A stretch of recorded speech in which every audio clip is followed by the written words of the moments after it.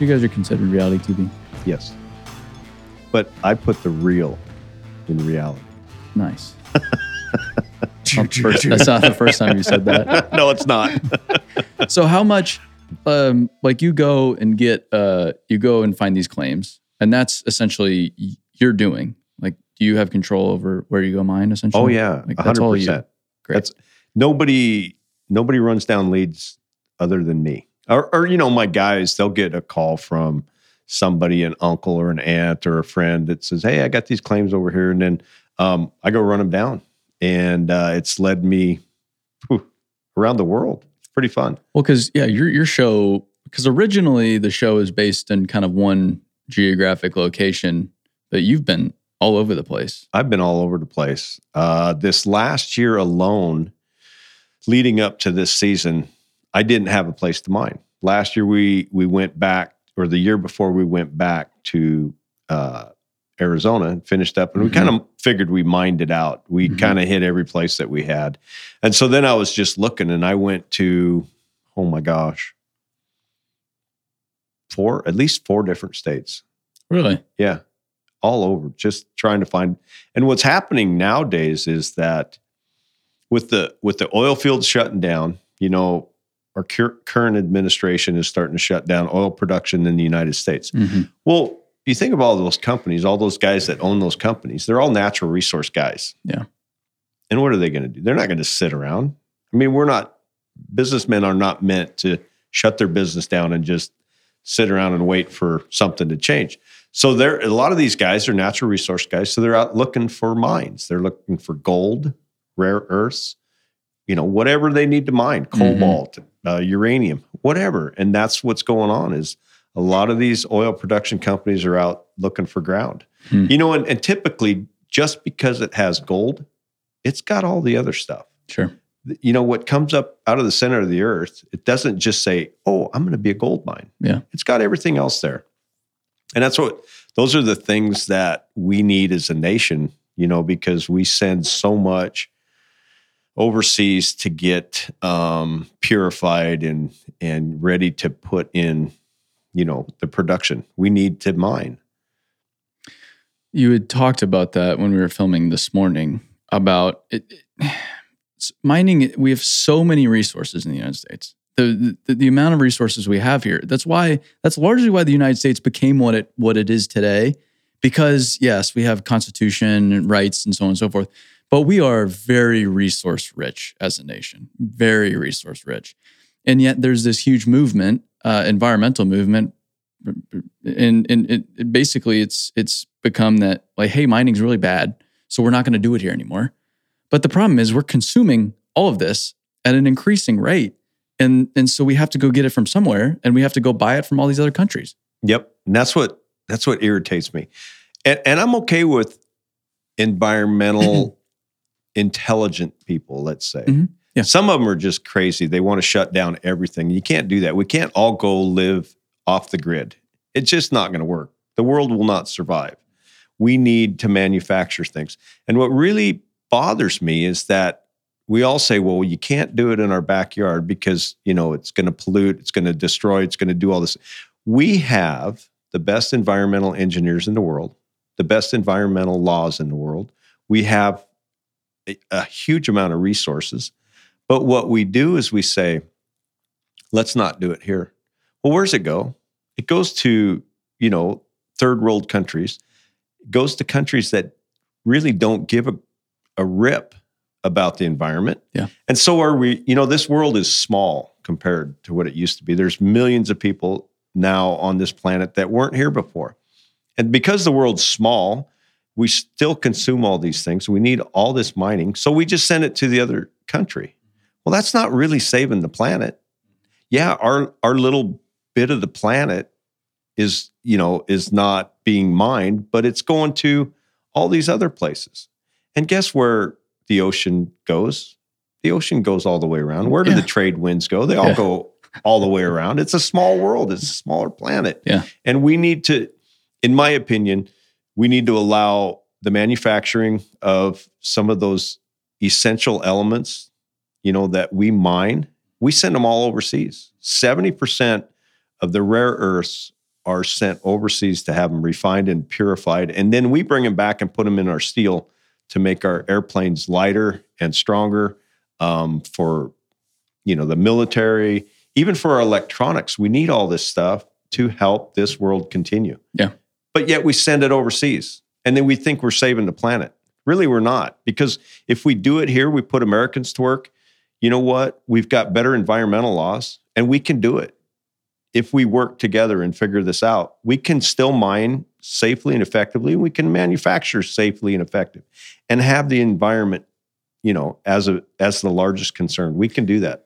It's a huge bummer. It's not just rare earth, because I know a lot of the copper mines, for example, they send all their concentrate overseas. So you mine it out of somewhere like Arizona. You take your concentrate, you put it on a truck, you drive that truck to the coast, probably to Mexico, to ship it out. You ship it overseas, they refine it, then you ship it back, and then it's utilized here. Yep. You have to go buy it back. Or iron ore. A lot of iron ore is going on. It's insane. It's exactly the truth. And so they send it to Mexico or to China or to, there's only a certain number of countries. And the reason is because in the earth, there's some natural things that aren't real environmentally safe. There's arsenic, there's mercury, and those are naturally occurring. But if you can take them and then, refine them, you can make them safe. You can make them inert. You can put them back in the ground. But no, we just send it overseas and think it's okay because we're not doing it in our backyard and in our home. But it's given a lot of other people jobs. Yeah. And I just think we should do it here. Is it hard to find good ground these days with so many people looking for it? Yeah, that's one of my biggest challenges is to find good ground. When I started this, it's Dave Turn's Lost Mines. So I've always been going into old abandoned mines. And one of the reasons I do it is there's a couple reasons. I feel like, again, going back to the environment, in the old days, when they were mining 100 years ago, they didn't know there's going to be millions of people living on this planet and around where they're mining. And so I have an opportunity to go in next to where they mine. I can mine out the gold and capture that, but I can also have an opportunity to put the ground back better than it was, because the old timers did a horrible job. They just turned it upside down, walked away, and they were just paying the bills. Now we have an opportunity to come in, get the gold, make some money, but then put the ground back. So I really enjoy that part of it. And I also like the history. Everywhere I go, as I'm chasing these lost and abandoned mines, is I get a glimpse into the past. I can sit on a stream and pan for gold as I'm prospecting.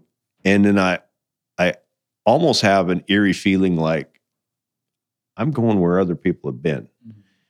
And people that now I can, I have the opportunity and the benefit of nice equipment, but yet I'm doing exactly the same thing, the ghosts of the past did 100 years ago.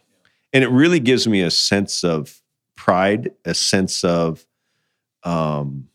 connecting with the old timers, because I get to see, I'm actually pitting my experience and my knowledge and my wisdom against what they did.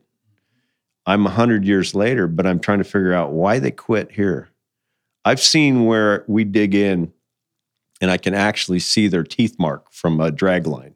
Really? Oh, yeah. And this is exactly where they quit. And I'm like, holy smokes, they quit right there. Yeah. Why? Yeah. Well, it's amazing how far technology's come. And then it's just something like gold. It's just a lot more expensive nowadays than it was before. And I've seen a lot of operations. Like we went to a gold mine in California, and there were these enormous pits they had dug. And so there were a few of these big pits up in these mountains in the desert.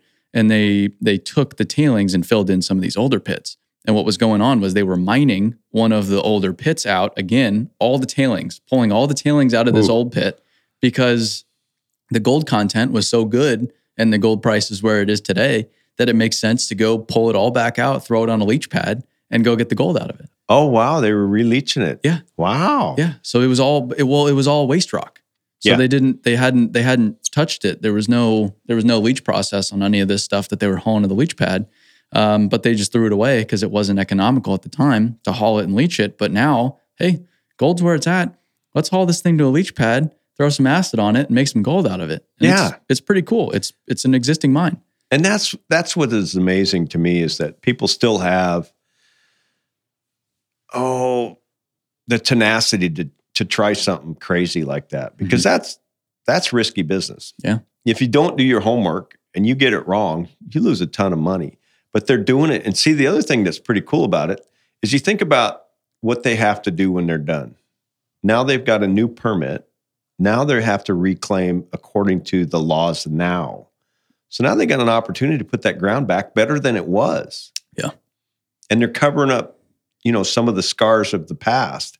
And that's what it's all about. I think we can still do that in a lot of opportunities. If people would just have a little common sense and trust us as an industry, because let's be honest, the mining industry hasn't been the best, in the past. Mm-hmm.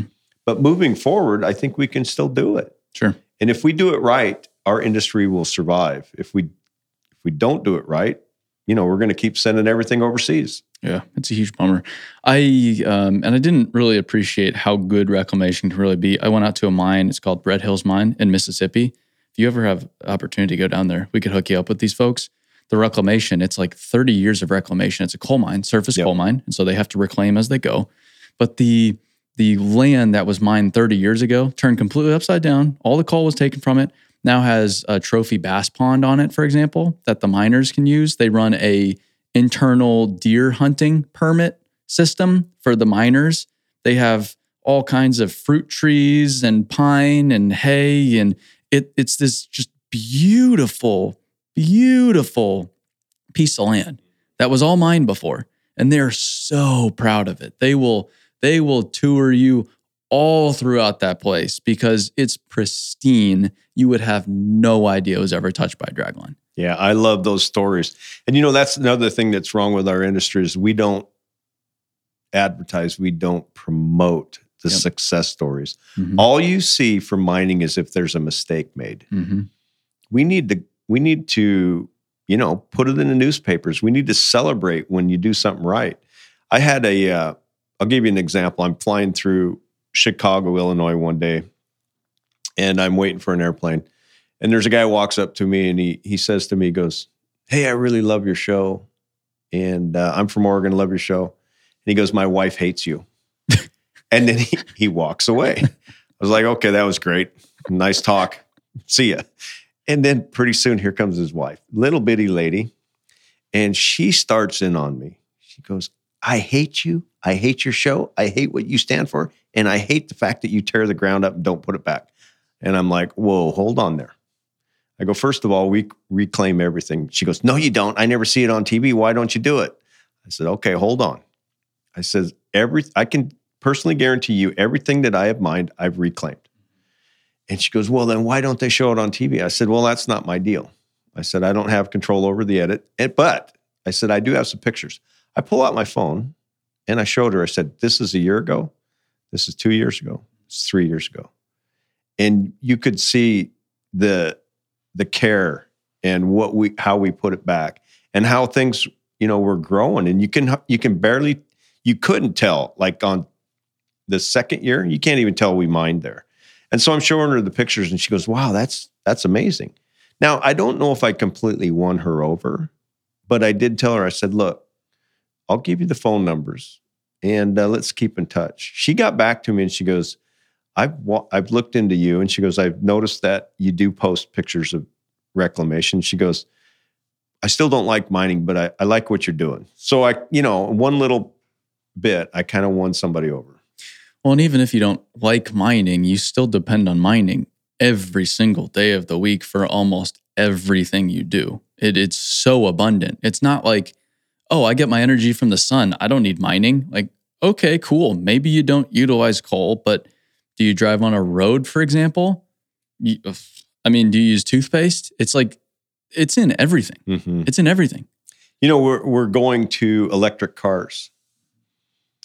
Those batteries require a tremendous amount of lithium. Lithium is mined. It's a very difficult thing to mine. And once again, we've got lots of lithium here in the United States. But to concentrate it, we have to send it overseas again. And we need to start figuring that out to keep those jobs here. And they're high tech, they're good paying jobs. Mining is a great job. It's good money, it pays the bills, and it's a good family wage job. And we need to keep them here. And so, well, and it's not a city job, but where it is, we went to these coal mines in North Dakota recently. Those are the best jobs in the state, essentially. Some of the best jobs in the state are at these coal mines. And we asked them, do you have much turnover? No, not really. Do you have a hiring problem? No, not really. What's the schedule like? They have a 7-day week off every month or something like that. It's pretty frequent. It's a kick-ass schedule. And you start to, and how much do you guys make? What? You guys make that much? You start to paint the picture of, whoa, this really is the best job available in this entire community.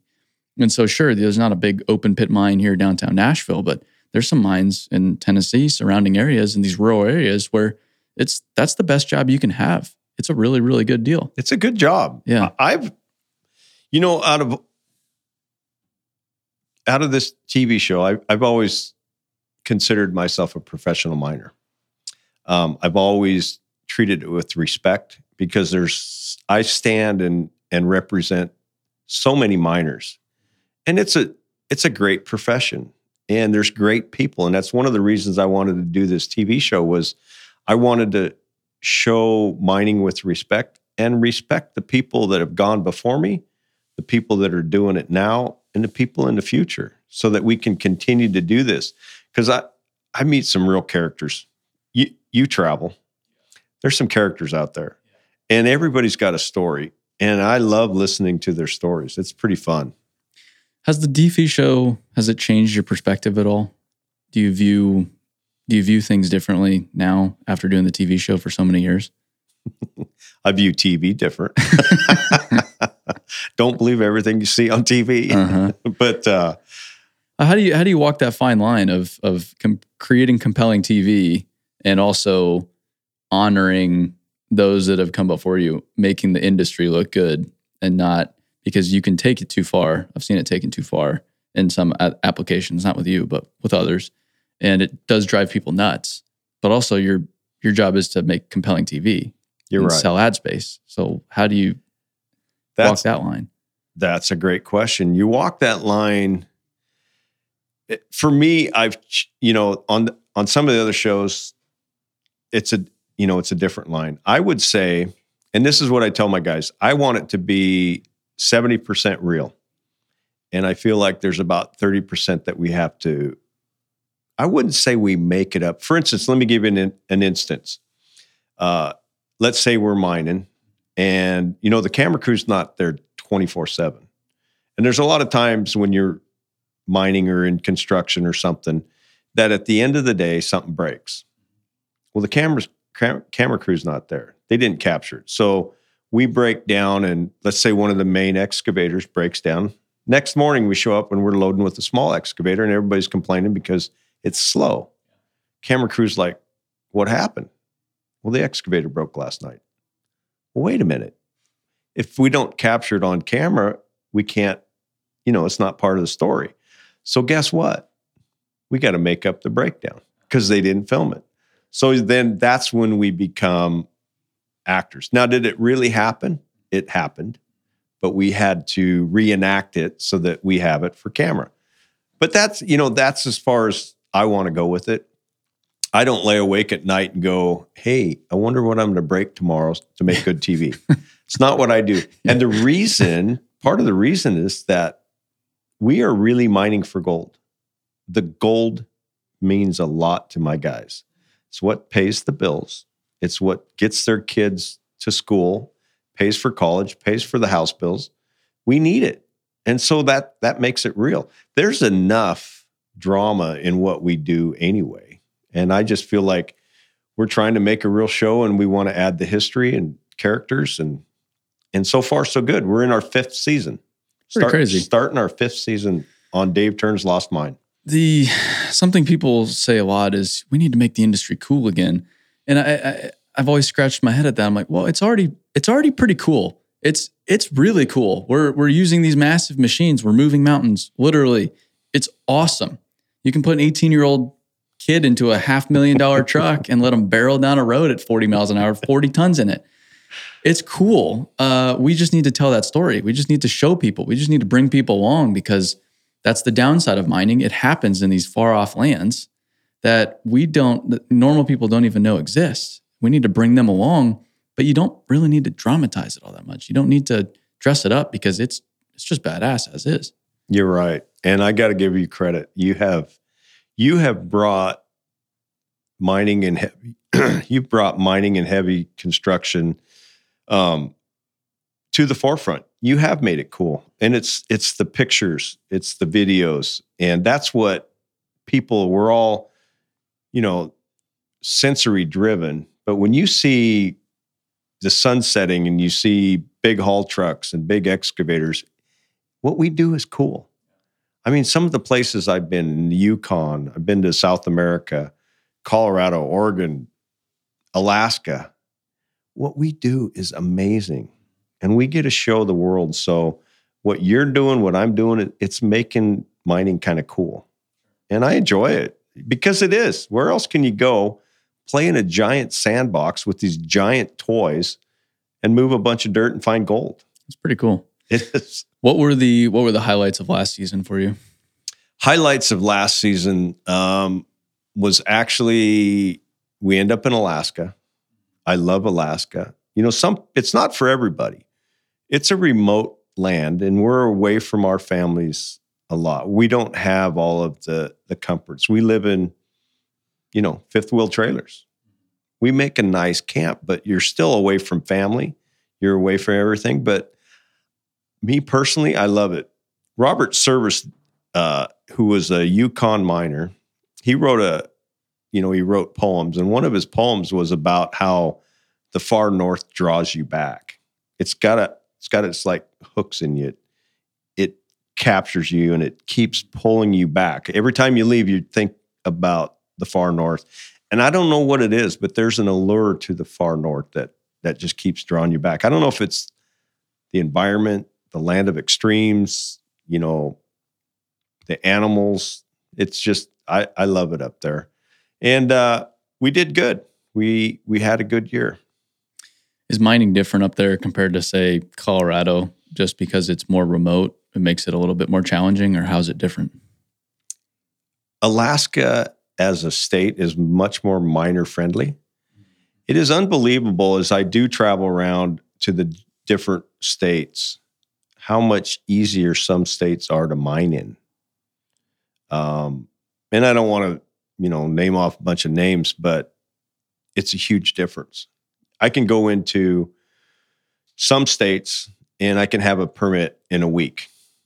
Some states literally is years and millions of dollars. And it's just a matter of the way the state's set up. If they want mining in their state, they're going to allow it. If they don't want mining in your state, it doesn't happen. Well, in some states, it's a lot of revenue for the states. Mm-hmm. Mining is has huge economic impact in a place like Alaska. And resources, that's really the primary industry up there, is resources, logging, oil, mining. And there's some countries out there that, like I went to Saudi Arabia, that's how the whole country finances itself, is on natural resources. They're trying to expand beyond that and become a lot more diverse, but they're very resource friendly, obviously, because that's how they pay the bills. That's how they finance everything. And the United States, I think that's another reason why the United States isn't so pro mining anymore, is because it's not paying a lot of our bills anymore. But in a place like Alaska, it's still super, super critical to the local economy. Yeah, I love Alaska. They are mining friendly. You can go in there and get your mining permits. And here's an example. The other day I was redoing it because I had to do an amendment. And one of the administrators calls me up and said, "Hey, you need to fix this and do this." I'm like, "Okay." So I resubmitted. He goes, "Well, and then he calls me back and he goes, "You didn't check the right box." He goes, "Do you mind if I check the right box?" So he's like, "Yeah, check the right box for me." And you know what? That's helping because the permitting process is difficult. And for me and my small company, I'm the guy. I don't hire engineers. I don't hire, people to do that, I have to do it. So I have to figure it out. And they're like that state's very, very helpful. Nevada's another one that takes advantage of their natural resources. Do you know that if Nevada was a country, just the state of Nevada would be the 4th largest gold producing country in the world? Is that right? Just Nevada. People don't know that. That's amazing. People come up to me and go, what are you doing? I'm a gold miner. What? People really mine for gold? Yeah. Yeah, they still do. Our electronics consume about I think I read, of all the gold that's pulled out of the ground, like currently, I think it's like 45% of that goes to electronics. It's amazing. Yeah, it's gold's not going away anytime soon. And that's the gold mines up. It's really Elko and that whole area, that northern Nevada area. The gold mines, it's Nevada Gold up there. Now it's Barrick, Newmont, just these monster mines, huge operations. And that's, if you live in Elko, you're tied to the mines in some way or another. You either work for them, you work for a company that works for them, your dad works for them. You are tied to the mines in some capacity up there. Yeah, it's amazing, isn't it? Yeah. They move some dirt. They move some dirt. They make my operation look like I really am in a kid's toy box. I've wanted to get up there so badly. How many guys did you have last season? We run with 6 guys, myself and 5 others. And then Shelly runs the gold room, my wife. So it's pretty lean operation. Very lean. I like it that way. Aaron, I had growing up, like in our rock quarry and stuff, I've done double shifts, extra crews. And you can put on double the amount of people and you really only get about 30% more production. But boy, the headaches that go along with it, the breakdowns and so I've just kind of committed to, and it goes along with my style of hiring people. If I don't want to hang out with them, I don't want to hire them. And at this point in my life, I have the opportunity to work with people that I like working with. And so it's keeping it small. I love all my guys. I like hanging out with them because we're with each other so long. And so that's one of the things that I've learned is at this point in my life, I'm going to work with people I like and I enjoy, and we, have common themes. Well, and you're living with these people. Yes. You're living like in a place like Alaska, you're in a camp. And so you are with these people, you're working with them, you're living with them all summer long, all season long. You don't leave these people. So if you don't like one of them, that's a long few months. It's a long time. 6 months. 6 months. Yeah. We're with each other for 6 months, but part of that is good too. Part of it can really be healthy if things go well. Sure. But as a leader, it kind of comes back to me, and I'm trying to start to turn that over and teach and mentor so that I don't have to be there all the time, so that they can still thrive and be good people and effective and get gold, because you're that close. It's hard. It's like a marriage. It's like a family. Yeah, there's a few people here today. I started out running around the United States, traveling around the United States, taking pictures. I still do that. So we have these media teams, and you'd travel with a few people while you go out there. And so before we hire some of these folks, we have them out on trips to just make sure, even if they're just a fantastic shooter, super capable, whatever it is, do all the culture interview, everything, pass with flying colors. We just want to make sure, do they get a little annoying day 2? Like, because you can make up a lot of stuff in a 1 hour interview, but if you live with someone for a few days, you travel with someone for a few days, you start to get a little tired. You start to really figure out who's who.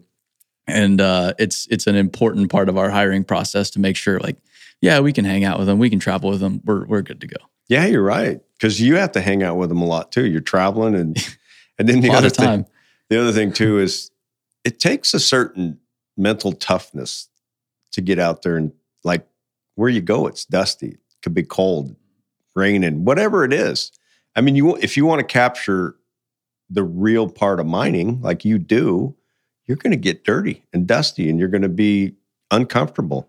And a lot of people can't handle that. And that's the same with, what we do. We've got to make sure that whoever we hire has got to be tough enough to actually handle, those kind of environments. We did a training, just a basically like a half-day training where and it wasn't perfect by any means, but it was like a simulated, we have 2 crews and we're laying pipe and we had equipment and everybody had shovels and here's how to lay the pipe. And we could have done it much better, but it was our first time Alex went through it. Whole company out there. And so I was just talking about the other day because we're trying to do more of it, but in a more cohesive manner. We were kind of winging it before. And some of the negative feedback about that training exercise was that it was a little too hot and uncomfortable. Yeah. When I heard that, I just started chuckling because I'm like, that's the point. That's exactly the point. It's not supposed to be comfortable. This is what these people do every single day of the week. And we're trying to get a greater sense of respect for those people. We don't have to live in their shoes every day. We don't have to say we do what they do, but at least give us a little taste of these are what these guys put up with all the damn time. All the time. They're out there in the elements. You can't complain. I can't go to the boss, the foreman, and say, "Hey, boss, it's just a little too hot today. It's a little cold. I don't like that water running down the back of my neck, down my pants. Yeah. Any chance we could take a day off? Nope, not going to happen. Yeah. I'll tell you a real quick story. So we're in the Yukon, right? And this is the weird story. So somebody from Oregon drove all the way up, and they found us. They tracked us down. They found us, and they end up, in our camp. And I think it was a Saturday. We were about done working, and so Shelly was talking to these folks that wanted to kind of see us. And so Shelly's talking to these people, and the lady goes, "Well, where do you do your hair and makeup?" And Shelly goes, "Nobody does hair and makeup around here." She goes, "Well, you're a TV show, aren't you?" And Shelly goes, "Yeah, we are." "Well, where's your?" They call it craft services, which is something I learned later, which is like your cafeteria. And Shelly goes, "Well, we cook for ourselves." And this lady couldn't figure it out. She goes, "Well, you're a TV show. Why don't you have craft services and hair and makeup in your own trailer?" And Shelly goes, "Because we're miners and they're doing a TV show about us." Uh-huh. And people don't understand that. They think it's just all TV, but it's not. I mean, we're mining.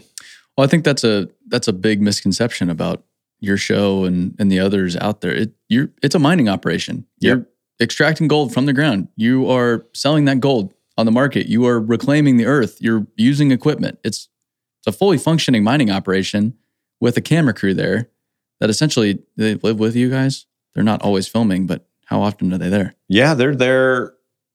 Oh, they try to split shifts. So they're usually there 12 hours of the day. And then we've made it a point that we don't have our camps together. So wherever we go, we try to separate those out so that we can be a team and that they can be a team. But it's again, I always go back to, I always include them in the meetings for team. I believe they're as much a part of our team as it goes both ways. And so in all of our meetings, they're always there, especially safety. We always have, once a week at least. Normally it's at least 2 or 3 times a week we have safety meetings. And we go over what's going on in the pit. Because when you're mining, things change so quickly. One day we've got a road here. Well, the next day we mined it out and the road's over there.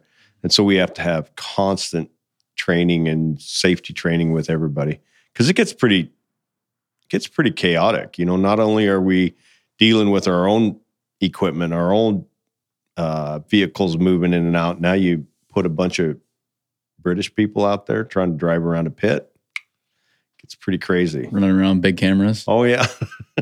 And the other thing that's very scary is camera guys they're carrying a big camera around, right? Mm-hmm. Well, really, they're looking through a lens. They don't see what's going on one side of the other. Yep. And so it can get pretty scary. We've got to have a lot of watching out for each other. Do they build the story themselves? You guys operate the mine and they go create the story? They kind of create the story out of what happens. Sure. Let's say we ran out of gold in this cut and we have to move to this one. Mhm. And then we move over to this one and now the gold's not as good. Well, they'll try to make a story out of that. Like, well, you just left a really good paying cut and now you're opening up this new one. And so, we'll talk through that. We'll, give people clues and try to explain, because me and Jason, if we move to another cut, we know why we're doing it. Yeah. This one has been this good. We know that at the top, there's not as good a gold. As you go down, you'll find better gold. Well, they'll try to, make a story out of that. Well, are you sure you should be moving over there? Mm. Maybe you should stay there. Mhm. Maybe you should have gone deeper. Well, what happens if it runs out? I mean, those are all questions you ask, but in mining, you just kind of keep going. And, as long as you've done your homework and your research, you got to stay with that plan. Sure. And that's what we do. Well, mining is still a very production-based industry. So if you're not putting material through your plant or through your sluice box or whatever it is, you're not making money. Exactly. It's all about putting material through the plant. And so if nothing's going there, there's nothing getting paid for. You're right. I always tease my, excavating contractors. I kind of give them a bad time about, oh, you're running your machine. Oh, you get paid by the hour if it's time and materials. When I could be running the machine, yeah, and if there's no gold in that, I'm running all those machines for free. Sure. And then it's on me because I picked the wrong spot. So anyway, I love to give my, my dirt moving friends, excavating contracts a bad time. Oh, you are getting paid for that machine. Whether you make a mistake or not, you're still getting paid.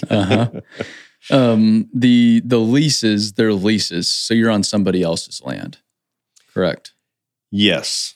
So it's just permission to use the land. Correct. Even in Alaska, it's state lands that we're mining on. So we pay the state of Alaska a lease to mine on that. Now we own the claims. Sure. But we have to pay them a lease. Every state's kind of a little bit different. Mm-hmm. Colorado, we were actually mining on, it was the city's property because they bought it for water storage and then allowed us to mine it because they're going to fill it for water storage. Oh, really? Yeah. And in their state law, I might get it wrong, but in the state law said that you have to reasonably take those minerals out if you're going to change. So in other words, if they're going to put, a pond or a big water storage, yes, and there's gold underneath, they have to reasonably try to extract that. It's in their constitution. So they had to reasonably try to get somebody to extract the gold out, which then they can take that resource. And, some of that goes back to the state, to the schools, to, their towns, all that, it helps build communities. And so they let us mine that, take the gold out because eventually it'll be underwater. They're going to build a big reservoir. That's fascinating. Yeah. I think I'm trying to go out to one of those reservoir jobs in Colorado. So maybe that's the one. They're starting to work on it. Yeah. Up in Leadville, Colorado. That's up there. When you go there, don't tell them you're a miner. Sure. Not a fan of miners. Huh? Tell them you're a digital promoter. Yeah. Okay. Yeah, digital marketer. There you go. Yeah. That's a fancy name. Sure.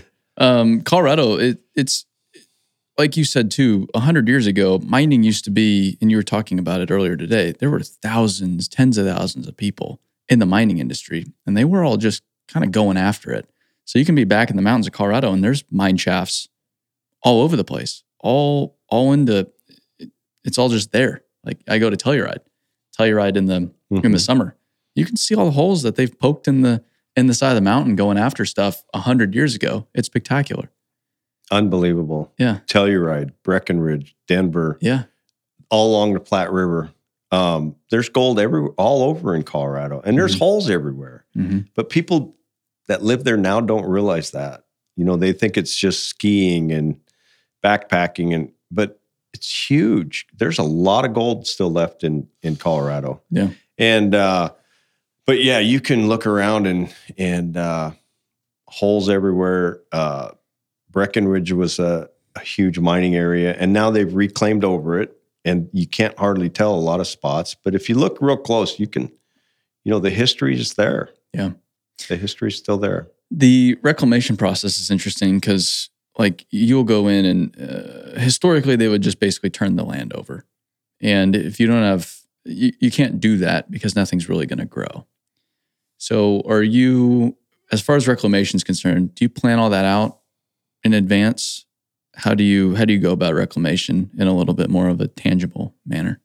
Yeah, every time I go to a new spot, a new area, before we start tearing it up, I try to look, and you start to develop a plan in your mind. But the first thing I look at is the topsoil. So the topsoil is the key element in reclamation, because that topsoil is a living organism. Everything in there is alive. You know, you've got all the bugs, you've got the roots, you got the spores, the seeds, everything's there. And it's got all the nutrients it needs. So you've got to really protect that. That's the first thing you want to do. So when you go to protect it, you want to move it to a spot, you know, where it's not going to erode. It's not going to, you know, go back into the streams. But you also have to think, what's the easiest way to get it back over when you're done mining? In Montana and Alaska, you try to do concurrent mining. So if I'm out on the front, on the back side, as I'm moving, you know, one way, the back side is always being reclaimed. So I can move the topsoil to the back, and all of the spoils can go back in the old hole. And so it's concurrent, you know, reclamation. But when you do start, you have to think of the end play before you start. And if you don't do that, I've found, and it's from personal experience, you get in trouble. If you just haphazardly go, all right, push that over there and push this over there, and then it's just chaos. So you've got to have a plan. And typically it's you push your topsoil to one spot where you can get back to it. And then you try to leave it there and not mess with it. Mm-hmm. You let it live and breathe, and then you bring it back over and you reclaim and keep going. Because the reclamation is essential, but you're also not getting paid for it. You're getting paid for the gold you pull out of the ground. So you need to do reclamation the most efficient way you can get it, or else you're burning money that you just made over here and you could be screwed. Yeah, and that's the biggest problem with people in my business is a lot of times placer miners, they go in, they get the gold, they got money in their pocket, and they walk away. Mm-hmm. And, you know, we can't continue to do that because it leaves it a mess. And then what happens is they spend their money and then they don't save enough to do the reclamation. I hate it. I hate that because I feel a definite responsibility. And I'll give you an example. When we mined in Guyana, South America, nobody cared in South America. Nobody reclaims. There's just piles and, you know, open pits everywhere. When we walked away from there, we had a deadline. And I said, I'm not walking away until that's reclaimed. And there was two of us that did it. Nobody else cared.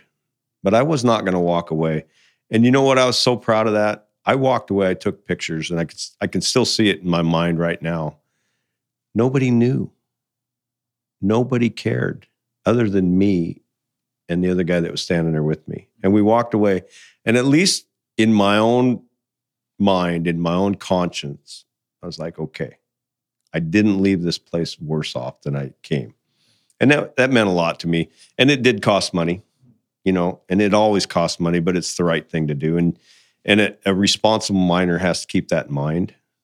And if we do the right thing, we'll continue this industry. If you got a bunch of bad apples that don't do the right thing, it's going to go away, and we're going to continue to ship jobs overseas. That's exactly it. Yeah, because it's going to go away, like we talked about. It's going to go away in the United States, but it's not going away. Can't go away. No, it's not possible. We need to still fly airplanes and have electronics. And as long as we keep doing that, we got to keep mining. In the coal industry, they actually there's bonding necessary for the coal mines, so they hold a large sum of money until you've proven that you've reclaimed the land. And you don't just have to prove that you've reclaimed it visually, but what happens is you have to prove it's as productive or more productive than it was before. So a lot of times they'll grow, like again in Mississippi or up in North Dakota, they'll grow hay, and they'll have to prove that the land is producing a certain amount of hay Oh, wow. or a certain amount of pine that's equivalent to what the surrounding untouched land provides before they'll actually release the money. Wow. I had not heard of that. That's very interesting. Wow. Yeah. Because we have to post bonds also. Mm-hmm. But our bond that we post is strictly based on how much dollars per acre it's going to cost to reclaim it back to original. And then that's the bond that we post. Gotcha.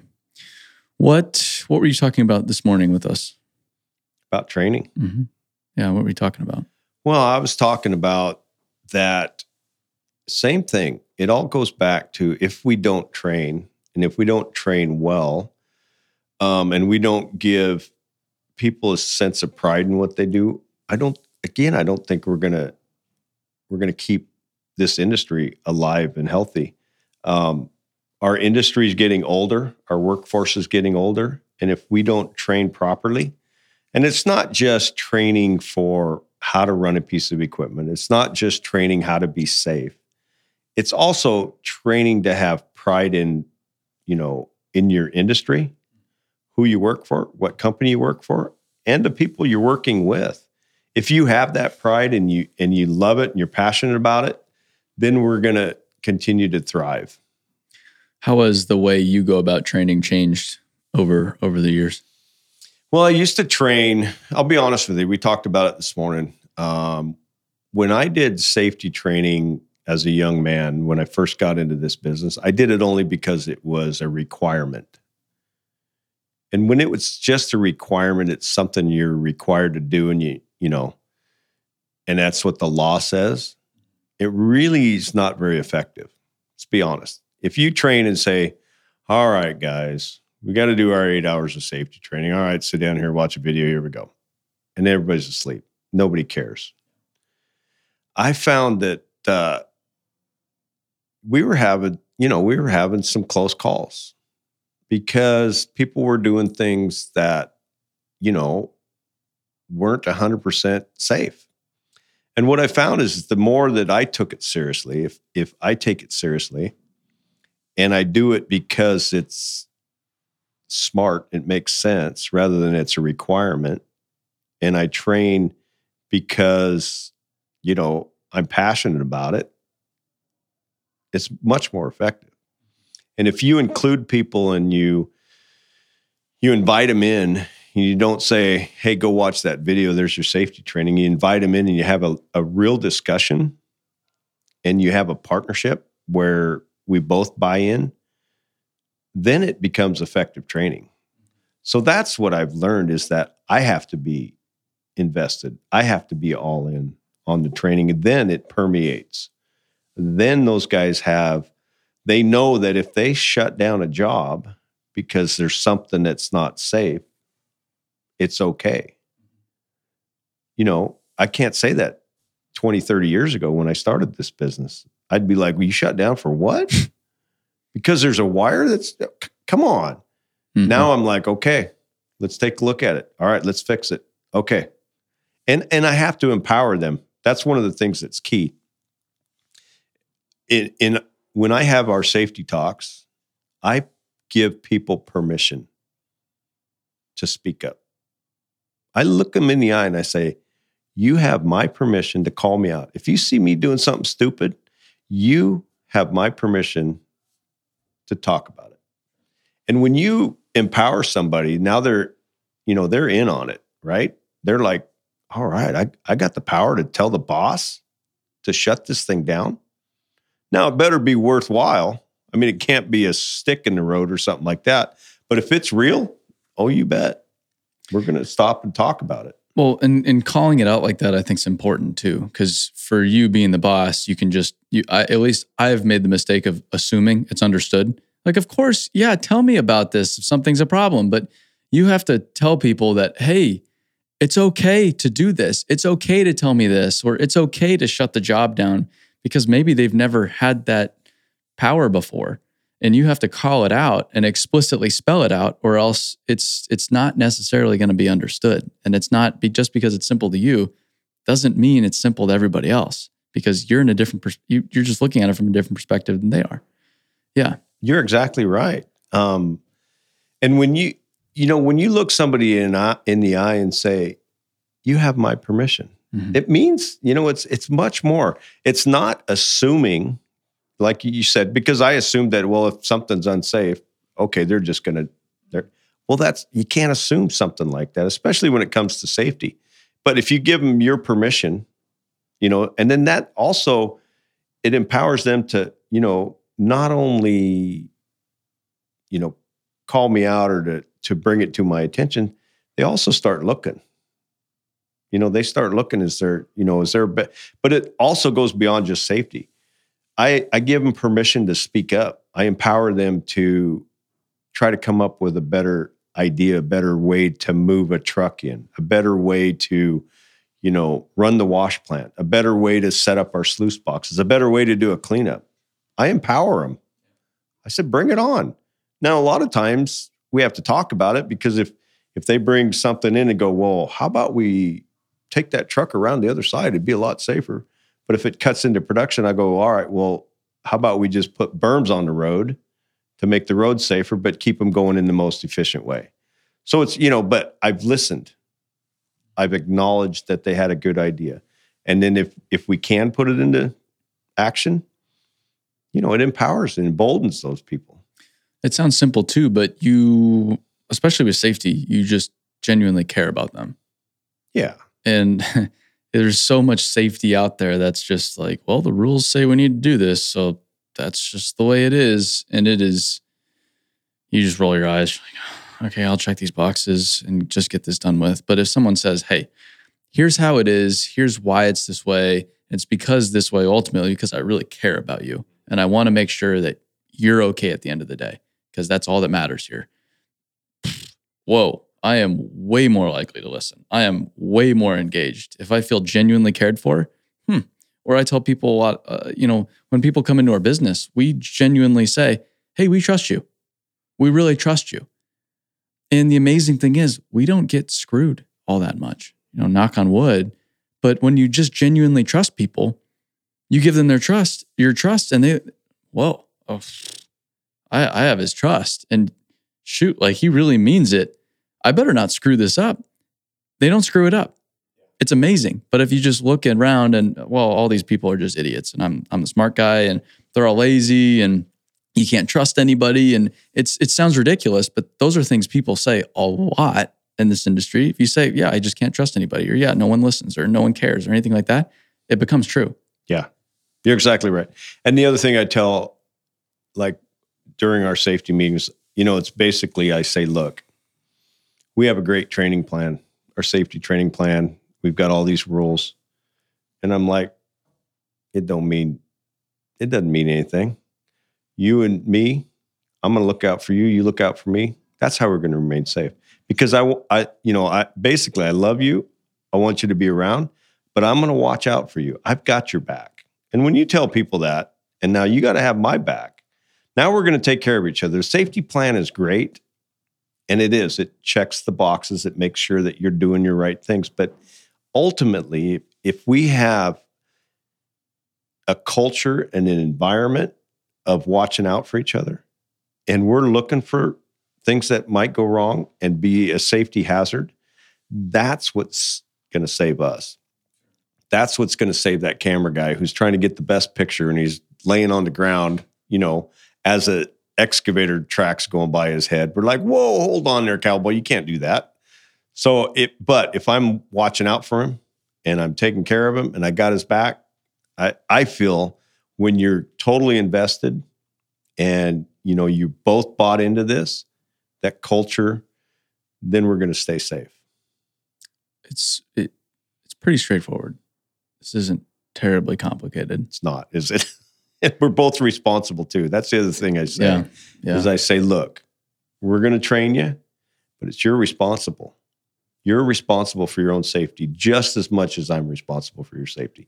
If you go and do something that's really stupid, like jumping off of the back of a high wall or something, sorry. I can't, I can tell you all I want, but you've got to take responsibility for your own safety. Well, and that's a big thing that I've noticed over the past 2 years is everybody telling me that my safety is their top priority when it's clearly not. It's just a lie. It's the airline gets on and says there's no other priority other than my safety. And it's like, you're just lying to me. I know that's a lie. That's just a flat out lie. And you get fooled into, it almost fools you into thinking that, well, everybody else is in charge of my safety, so I don't even need to worry about me. It's just weird. It's gotten out of hand. Like, yes, you and I need to care for one another, and you and I need to watch out for one another. But also, at the end of the day, it's my responsibility to make sure I go home safe every day. I agree. It's insane because I have so many people saying I'm their top priority. It's like, wait a minute, is that really true? And I hope I don't believe that, because then I start to get fooled into thinking that, shoot, okay, great. They have me covered. I don't need to be safe. I'm good to go. You're right. And in our business, complacency is the worst thing when it comes to safety, because you've become complacent. Just like you said, oh, well, Dave's got this safety plan. We've got the best safety. We've done 600 days in a row without an accident. Everything's safe. And then you get complacent, and then you just go about your business. And that's why I always tell them, it's your responsibility. It's my responsibility. And we need to look out for each other. And if I'm looking out for you and you're being complacent, I'm like, hey, Aaron, hey, get off the phone. Let's go. Load that truck. We get complacent. And that's the biggest, I think, one of the biggest, things. It's the biggest scare in safety is you just get complacent. I've done it this way for 30 years. I'm just no, that ain't the right attitude. It might sound bad, but I'll think sometimes like, man, if I'm running or crossing the street in a stupid manner, if I get hit by a car, they're on the hook for it, and they're gonna have to pay for it. Like I'll be good to go.